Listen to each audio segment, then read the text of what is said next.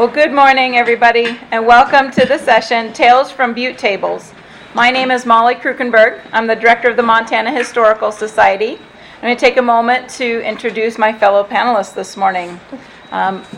On the right over here, your left, is Dale Martin, who's an instructor of history at Montana State University, Bozeman, and author of several works on Montana history, including MHS Press book, Ties, Rails, and Telegraph Wires, Railroads and Communities in Montana and the West. And next to Dale is Zoanne Stoltz. She's a reference historian for the Montana Historical Society. Zoanne's career combines her two passions, the people and history of Montana. Her current projects include studies of Montana foodways and Montana livestock brand records. Jan Zuha is Humanities and Outreach Librarian. I just assume you all know who Jan is. She's the Outreach Librarian in Archives and Special Collections at the Montana State University Library in Bozeman, where she has been a faculty member since 1995. It is her goal to spread the news and use of archival delights through instruction, exhibits, community programming, and other outreach projects. And at the end of the table here is Mary Murphy, Distinguished Professor of History at Montana State University, Bozeman, and the Director of the Ivan Doig Center for the Study of the Lands and Peoples of the North American West. Mary's research these days is all about food in Montana history. So nearly 2 decades ago, the Montana Historical Society received a gift of about 400 historic community cookbooks from towns across Montana. That group spurred this group to dig into the rich history of food in Montana. Now exceeding 1,000 different publications dating from 1881 to 2021, the collection offers an abundant resource for insights into Montana's food heritage. We've spent countless hours over the past few years immersing ourselves in the many ways that Montanans interact with food. We've studied huckleberries, chokecherries and apples, turkeys, wild game and oysters, beer, cocktails and milk, and many, many other types of foods. Our studies focus on how Montanans have harvested local foods like huckleberries or bitterroot, as well as importing more unusual food like oysters. The ultimate goal of our research is to produce a book on Montana foodways that explores our food culture and heritage. In the course of our research, we've discovered many great stories of Montanans and food, and we're excited to share those with you this morning. And Jan's going to explain a little bit about our table this morning and our program. Good morning, everybody. Welcome to our Reader's Theater. If you've never been to a Reader's Theater, essentially, people just read out loud, and hopefully we do it well so that you sort of enter into the spirit.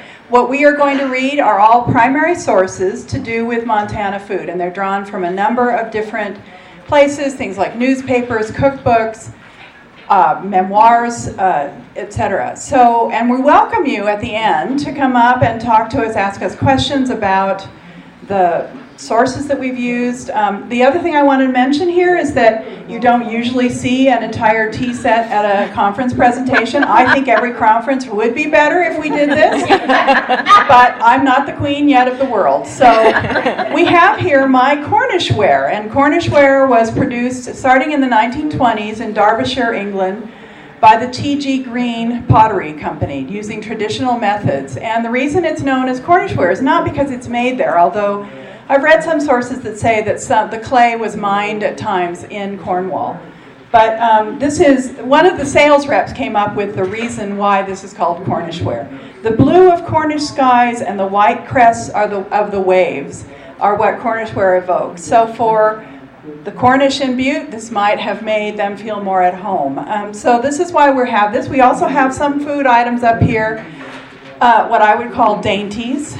We have Cornish honey cake and Irish shortbread. So, at the end, we might even be generous and let you come and try some. I do have some plates up here. We need to be hygienic. But I really appreciate you coming to this. We all appreciate you coming, and we hope you enjoy what we have to read to you. Thank you. Okay. As we said, thank you for coming. I have the pleasure of the first reading.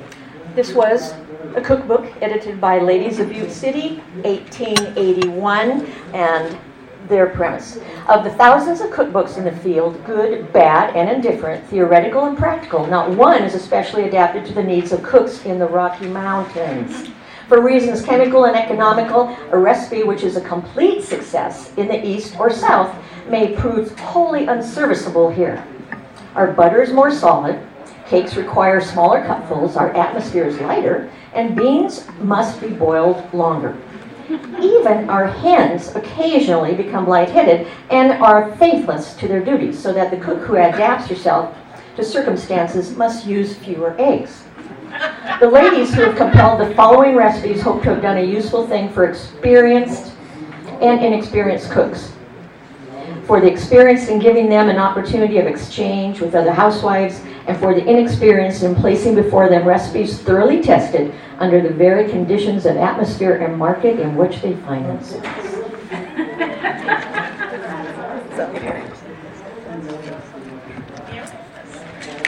Butte Daily Post, April 17, 1905.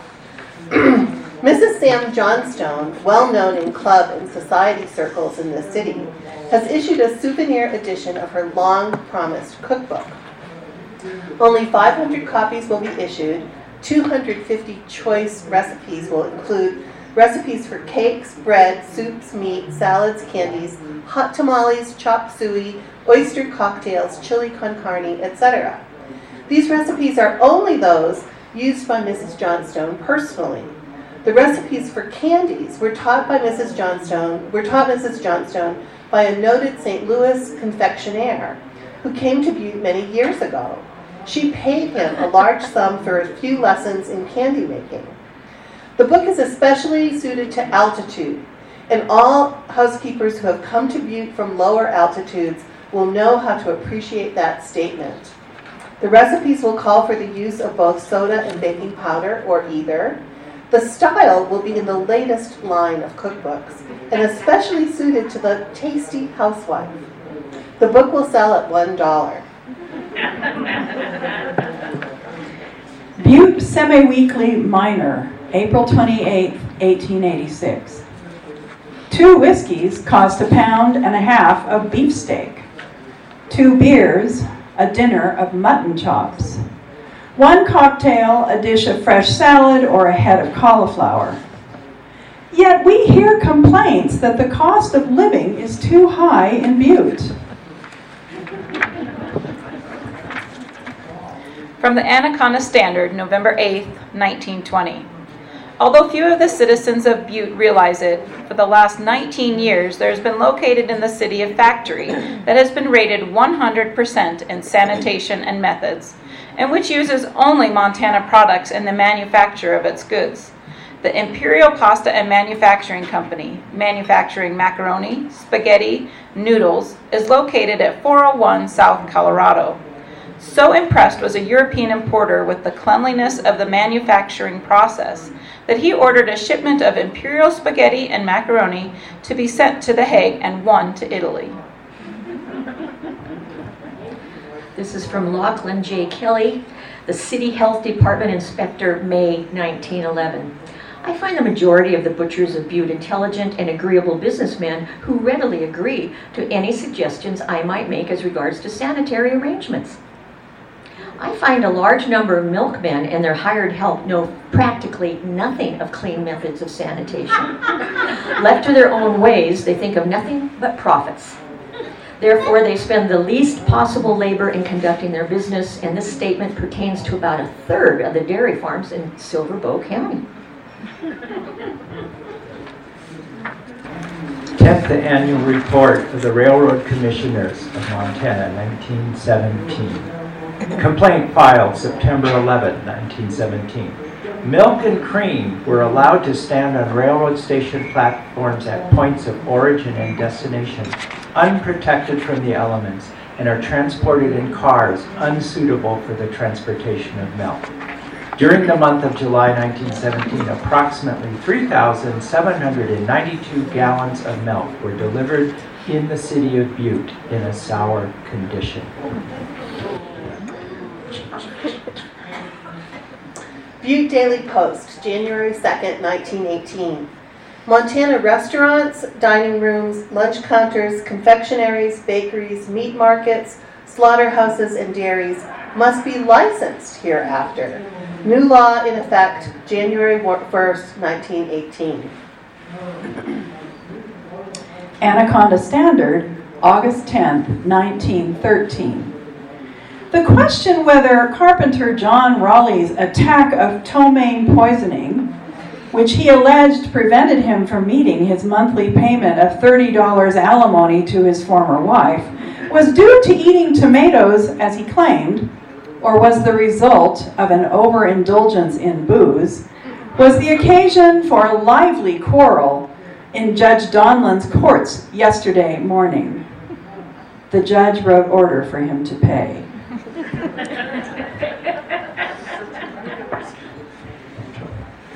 Select list of saloons from the 1917 Polk Classified Business Directory. Aluminum Bar, Bohemian Buffet, Brozovich Brothers, Frugoli, M&M Bar, Milwaukee Bar, Mint Buffet, Murphy and McIntyre, Safety First Bar, Sullivan and McPhee, Sullivan and Reardon, Sullivan and Sheehan, Sullivan and Swanson, Tannhauser Bar, Tesla, 3 Mile House, Tredinick. From the Works Projects Administration's Copper Camp, Stories of the World's Greatest Mining Town, 1943. A sacred tradition in a town of traditions, the Sean O'Farrell cannot properly be termed a single drink. It is 2 drinks for the price of 1. A full-ounce glass of whiskey, followed by a pint-sized scoop of beer. Sean O'Farrells are reserved for the hours when the miners are coming off shift. The whiskey is to cut the copper dust from their lungs, and the cooling beer is to slack the thirst accumulated during 8 hours spent in the hot boxes. John Gunther from Inside USA, 1947. I found 2 eye-opening drinks in Montana that I had never seen before. A Black Spider is a combination of rum, Coca-Cola, and creme de menthe.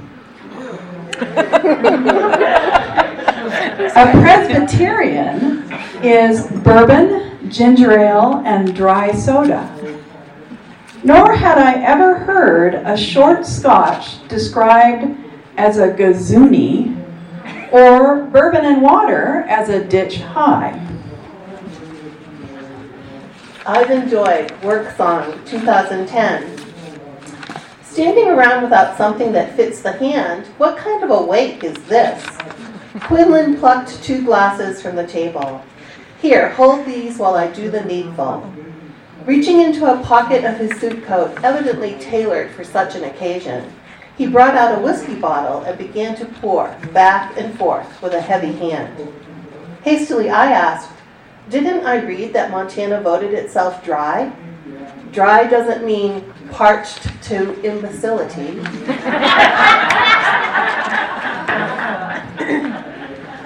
Advertisement found in the Butte Intermountain, July 13th, 1901. That's just right, because it is Butte Brewery Pilsner beer. Palatable, wholesome, refreshing, it tastes just right, and is just the thing for health and comfort these summer days.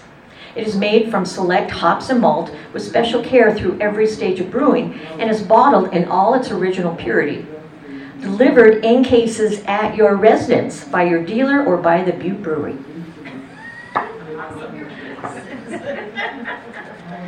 The Butte Intermountain, July 13th, 1901. Answer to a lady's letter.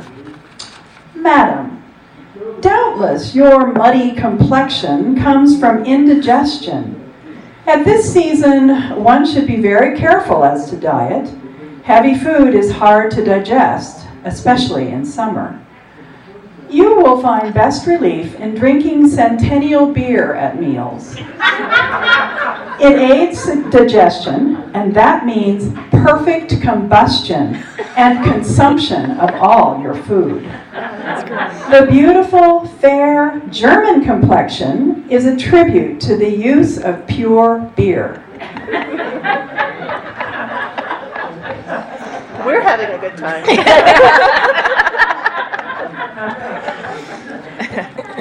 A few of Butte's ghost signs from brick building facades.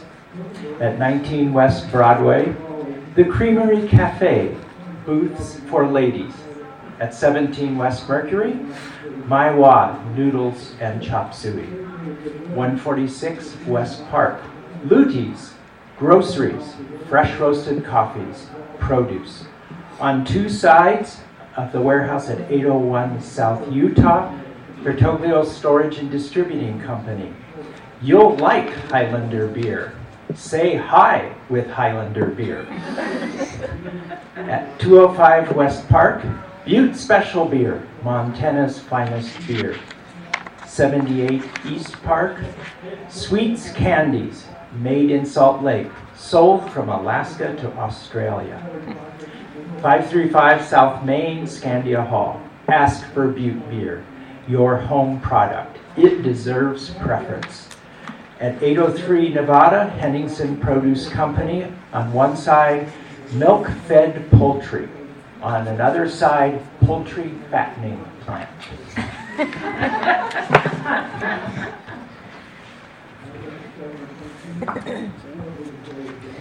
The Street Railway Bulletin, November 1909. The Massachusetts Street Railway Association, after attending the convention in Denver, found a royal welcome when their train pulled into Butte.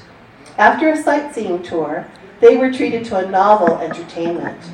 After donning overalls and jumpers, the party was lowered to the 2,100-foot level of the West Stewart Mine, where a banquet was served amid much merriment. An interpretation of the menu is as follows: Prohibition cocktails, water. Murphy, potatoes. Chalcopyrite a la Little Mary, lamb. Covalite a la Meat Trust, ham. Saracite a la Mother-in-law, tongue. Blasted green goods, vegetables. Payday, dessert.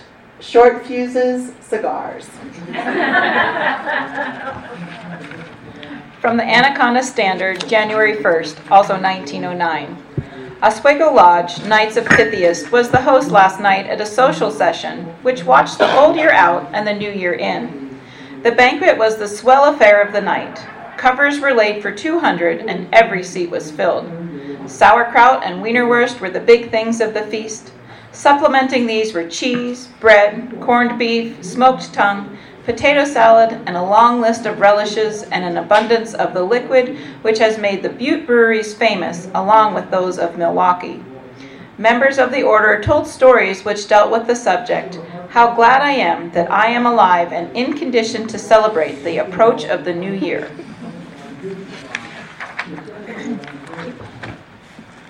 Montana Standard, March 4th, 1930. William White, the horseradish man, is dead.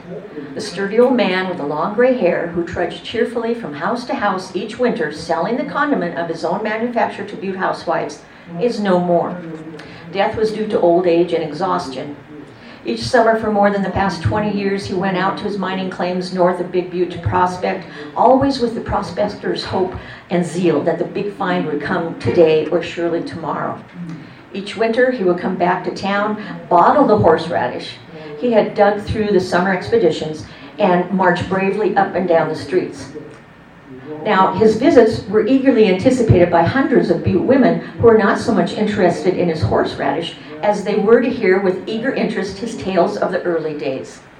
The youngsters grouped around, listened with eyes agape to the thrilling yarns of the old figure. No relatives are known, and the old man lived alone, and no one apparently knew much about him or his people.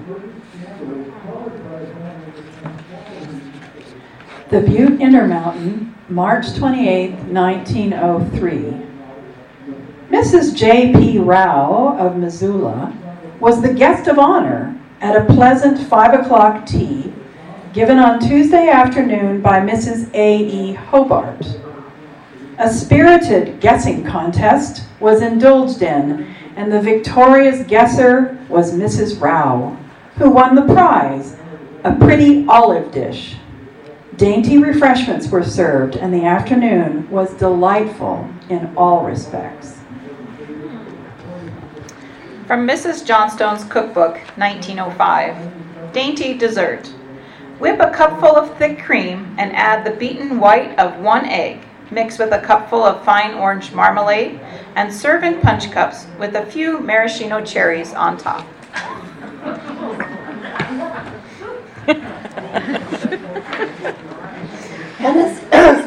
Hennessy's Hints for Housekeepers, 1898. Hints for afternoon tea served outdoors. If the tables are on the porch, they may be decorated with sweet peas. Single blossoms strewn over the table on one, on another a basket of peas in the center, the monotony relieved by a few sprigs of honeysuckle. Sandwiches, cream, and cake with lemonade or punch is a dainty menu.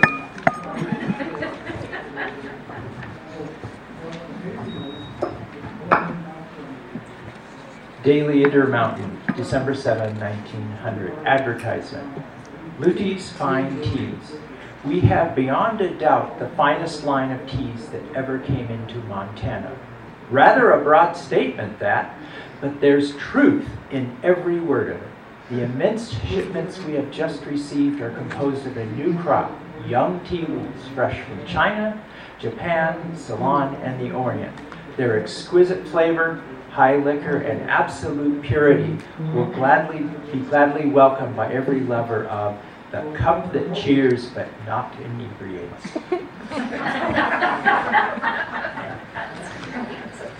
The Butte Intermountain, November 30th, 1901. Tuesday afternoon, a pretty, although strictly informal, tea was given by Mrs. J.K. Clark at her home on West Broadway, the guest of honor being Mrs. J.C. Bellinger. The handsome parlors were filled with a bevy of beautifully gowned women, all thoroughly enjoying the occasion and the delicious tea. The table was very pretty. In the center, a massive cut glass bowl filled with masses of carnations and embedded in a bank of green. From the chandelier just over the bowl fell heavy green satin ribbons, ending on either side of the centerpiece in effective bows. All around were scattered with lavish hand cakes, bonbons, sandwiches, and other dainties. The occasion was in some respects a sad one for Mrs. Bellinger, who is very popular in Butte society and who leaves very soon to make her home in British Columbia. Gertrude Atherton, Perch of the Devil, 1914. I shall make tea for you when you come to the surface at the end of your afternoon shift, and you shall sit at the deepest of my chairs. It sounds like heaven, said Gregory, who despised tea.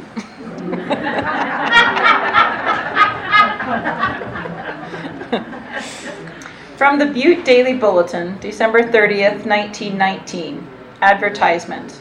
Miners' lunch buckets. Now listen. Big pasty, piece of pie, piece of cake, banana, jar of sauce, choice of coffee, tea, or cocoa, 30 cents. You cannot beat it in Butte. The Spokane Cafe, 17 South Main. New Age advertisement, January 17th, 1903.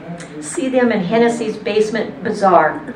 They are well and strongly made of heavy block tin with pie and drinking cups. Regular 65 cents buckets you can get now for 25 cents. The biggest bucket bargain ever bought in Butte. Good job. I said I wasn't going to read it. I was going to make it. And I practiced. Linda Raiha, Oral History, 1993. Some youngsters would hurry to the mine yard entrance at shift change to ask miners for fruit from their lunch buckets. My father always brought me something out of his lunch bucket. It might be half a cookie, a piece of orange slice, it didn't matter.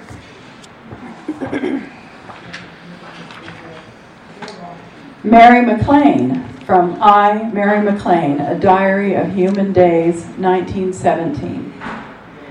It's a Sunday at midnight. and I've just eaten a cold boiled potato. I shall never be able to write 1/10 of my fondness for a cold boiled potato. A cold boiled potato is always an unpremeditated episode, which is its chief charm. It's nice to happen on a book of poetry on a windowsill. It's nice to surprise a square of chocolate in a glove box. It's nice to unearth a reserve fund of silk stockings under a sofa pillow.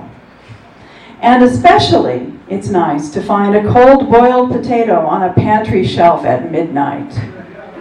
I like caviar at luncheon, and I like venison at dinner, dark and bloody and rich. And I like Canadian game pie, and artichokes and grapes and baby onions, and none of them has the old gnomish charm of a cold boiled potato at midnight. I can imagine no circumstance in which a cold boiled potato would not take precedent with me at midnight. If I had a husband lying dead in the next room, if I were facing abrupt worldly disaster, if there were a burglar in the house, I should disregard each and all some minutes at midnight if I had also a cold boiled potato. I stand in the pantry door leaning against the jamb with a tiny glass shaker in one hand and the sweet, dark, pink, cold boiled potato in the other. I sprinkle it with salt and I nibble, nibble, nibble. It tastes of chestnuts at midnight, and it tastes of rainwater and of salt and of roses. It tastes of the sun and the wind and of some nameless relishingness born of the summer hillside that grew it. Content is my rarest emotion, and I get it at midnight out of a cold boiled potato. This is from the New Age, January 31st, 1903. Parties and families who wish a nice dinner on Sunday, or in fact any time through the week, can have their wants supplied by notifying Mrs. Slocum at 316 West Park. She is conducting a private boarding place. Her meals are absolutely the best to be obtained in the city, and the bachelor should not fail to give her a call occasionally. From the Butte Heritage Cookbook, 1976. The Finnish boarding houses were well known. It took a special kind of woman to handle the hard work involved in feeding the men in the boarding houses. When dinner meals were finished, tables were set with evening snacks of bread, meat, cheese, fish, coffee cakes, and a Finnish yogurt called viili. When this had been cleared away, preparations got underway for the afternoon shift meals and the graveyard shift lunches. At 4 a.m., the tables were set for breakfast, which began at 6 o'clock. Anaconda Standard, February 4th, 1901. Diary of a Boarder. Monday, roast beef for dinner tonight. I ate to beat the Dutch, a treat like that's unusual. We don't get many such. Tuesday, the aftermath we've garnered of yesterday's delight. From that fine roast they gave us some nice cold cuts tonight. Wednesday, that luscious roast of Monday is lingering with us yet. 'Twas served to us this evening, disguised as beef croquette. Thursday, it seems Miss Skimp's investment in roast was not so rash. As we supposed, this evening 'twas served as hash. Friday, today we all were grateful to get a little fish. No beef, we hope, remaining to form another dish. Saturday, ah me, tonight we greeted once more our dear old friend. The beef bones boiled for pottage. Well, this must be the end. Sunday, gee whiz, this beats the record. Last Thursday's hash, oh my, with crust and raisins added, is served as mincemeat pie.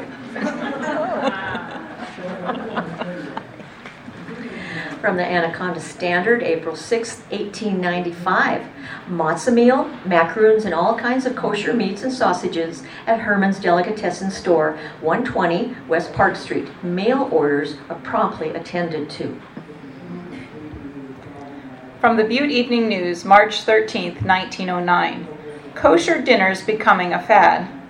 The Jewish restaurant is located on the edge of the Twilight Zone. All who have the price to pay for a meal are welcome. Most of the patrons of the place are the Russian, Austrian, and Polish Jews and the Yiddish of New York.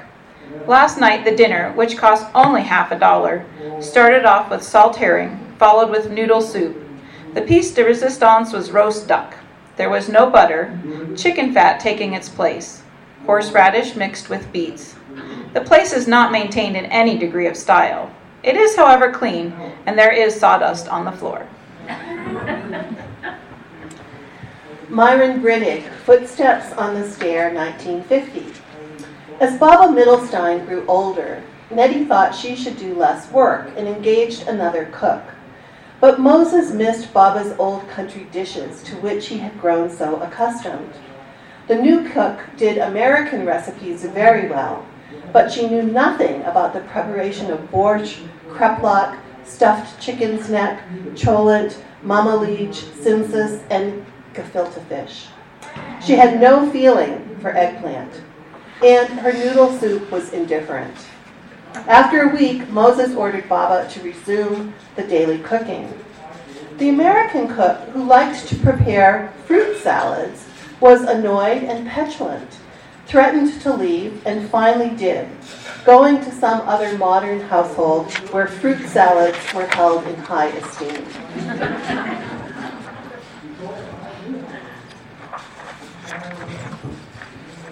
Hennessy's Hints for Housekeepers, 1898. Food that makes brains. Almonds give the brains muscle food. Juicy fruits develop more or less the higher nerve or brain. Apples supply the brain with rest, and prunes afford proof against nervousness. A series of items from the Anaconda Standard and other newspapers. August 20th, 1900, the man who hasn't eaten a dish of noodles hasn't been in Butte long.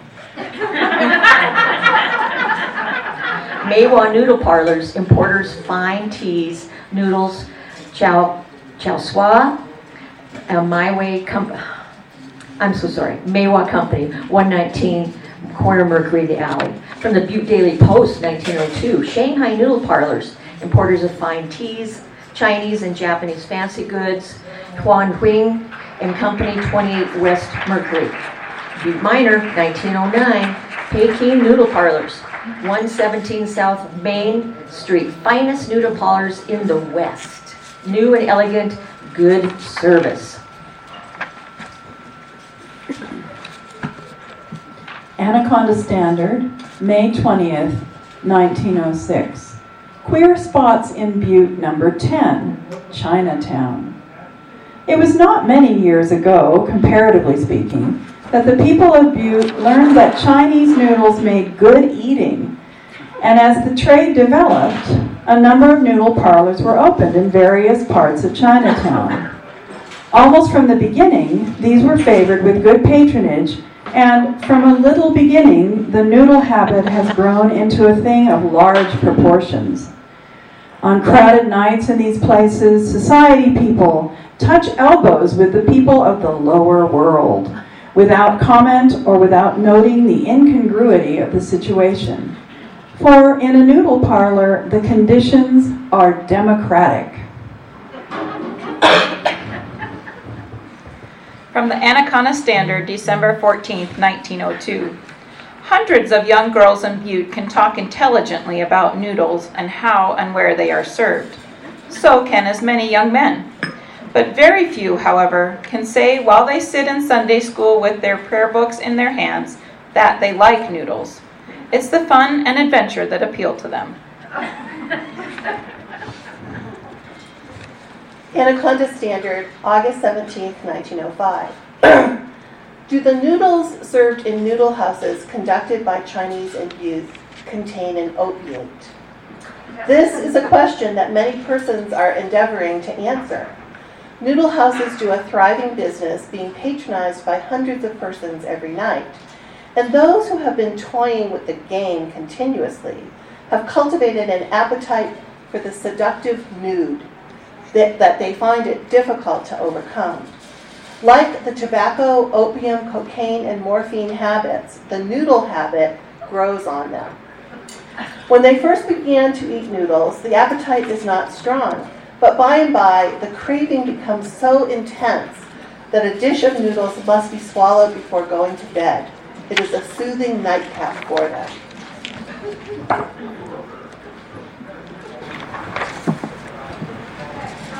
Montana Standard, January 15, 1933. Louis Weiwei, who for 40 years catered to the jaded appetites of Butte's nightlife with succulent Chinese dishes in his noodle joint in China Alley, is gone. A vain hope that his presence may somehow stave off the Japanese invasion that threatens his property and all northern China has sent him hurrying homeward. A home that he left 70 years ago and to which he has returned only twice to visit his wife. Friday, he drove in a taxicab to the Chinese cemetery on Montana Street. With him, he carried plates of roast pork, lychee nuts, bamboo sprouts, roast duck, and chicken. Then solemnly he went from grave to grave where many of his friends of former years are buried, making his farewells. On some of the graves he placed plates of food. Next week in Seattle, he will board a ship, China bound. Our cookbook, 1912. Our cookbook was compiled by the Ways and Means Committee of the Marion White Arts, Crafts, and Clubs. From favorite recipes of its members, it is offered as an everyday aid in the kitchen that it may lighten the task of preparing good things for those whose physical welfare is largely in the hands of the cook. Every recipe has been tried and not found wanting in good results. Those who are exact and faithful in their efforts will be rewarded with success. William Luty, Cutting Out the Frills, 1912. After a great deal of thought and careful planning, we have applied the widely popular self-serve cafeteria idea to groceries. And as a result, we introduced to the public something entirely new, Luty's Marketeria, where Luty's reliable groceries are obtainable at such low prices as are only possible by cash dealing and personal shopping. Kent Luty, Luty Brothers Marketeria, 1978. The self-service concept required uniform packaging. Well do I remember the great artistry to be found at the Marketeria's wrapping and checkout counter. The assembling of cans, bottles, and cartons, tightly wrapped in strong craft paper and tied securely with sturdy cord, required skill and experience.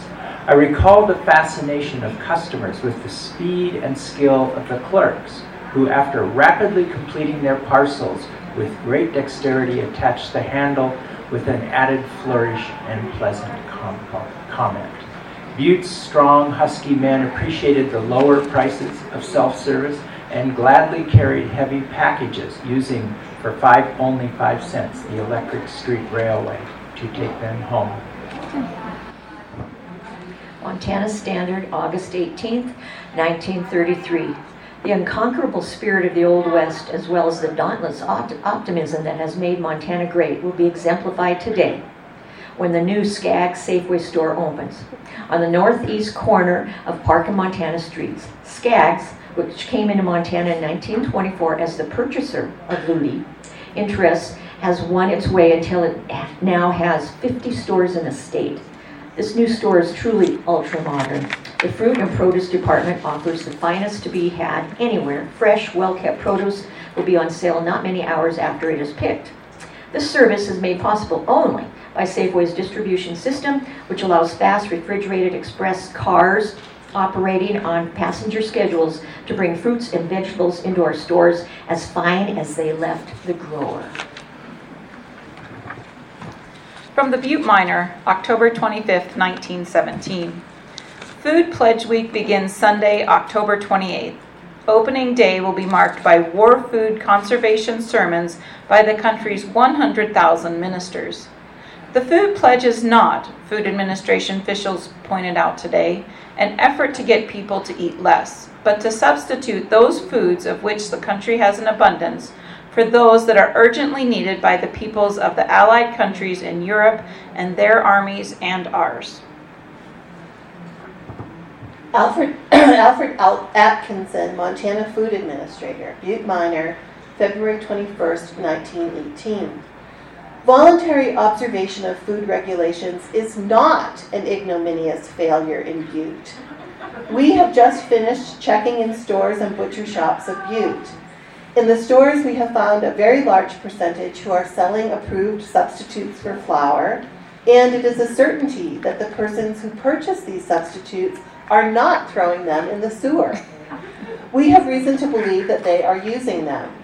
The statement that 80% of the housewives of Butte are not observing the food regulations is ridiculous.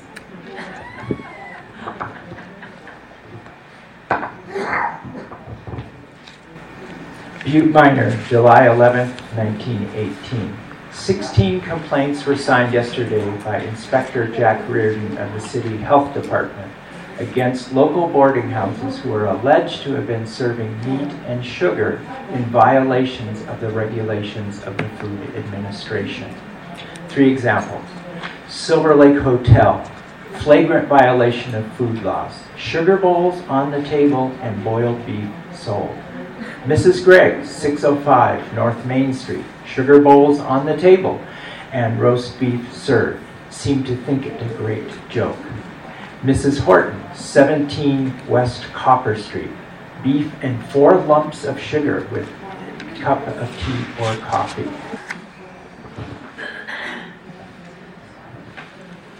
Butte Miner, December 16, 1917. Mr. Luty, chairman of the Merchants Division of the Silver Bow County Food Administration, said the 4 divisions, the merchants, the housewives, the bakers, and the hotel and restaurant men, need aid.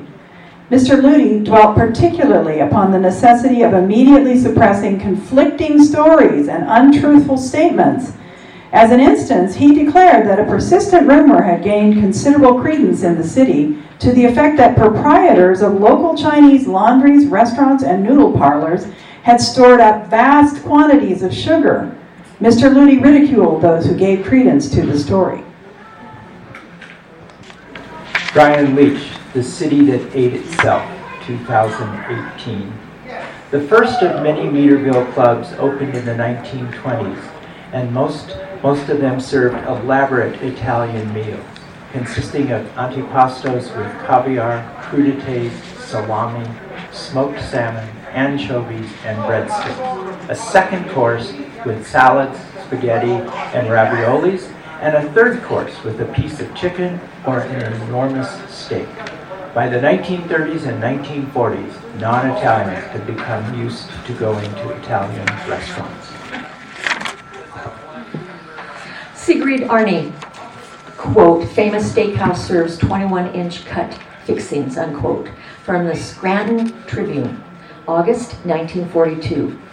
There's a steak place outside Butte which reminded me of old Diamond Jim Brady.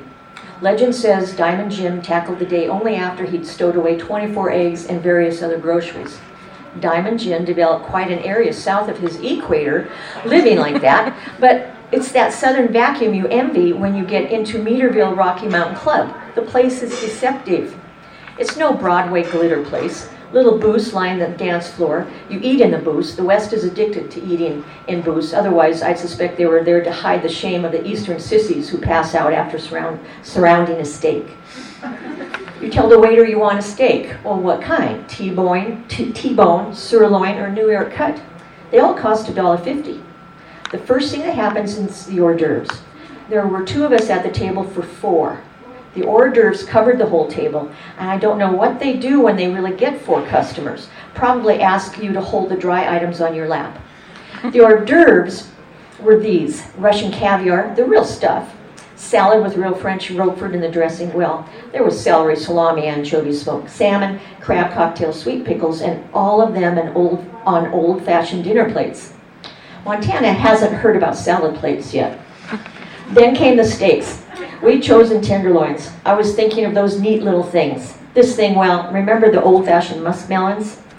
Teddy's tenderloins were that size. The T-bone are also something out of this world. I measured one. It was 21 inches long, and these tenderloins dripped with mushrooms.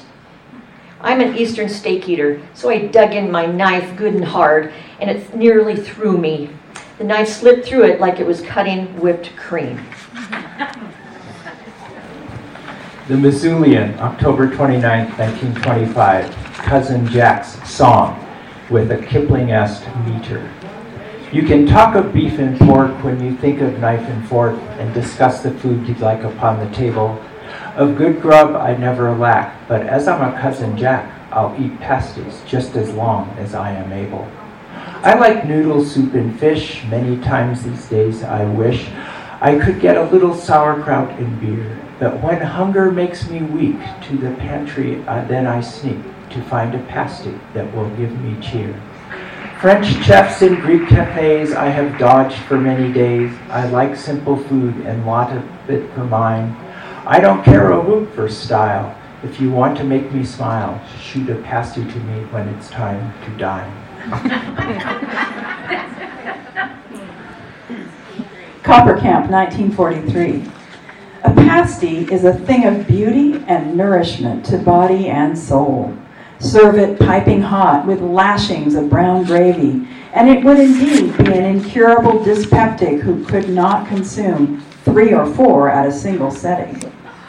Served cold as a midnight snack or at a luncheon, a pasty always speaks for itself. Fortunate indeed is the miner so steeped in connubial bliss as to possess a better half who in her loving care as a token of her affection places a pasty or 2 in the lunchbox of her miner spouse.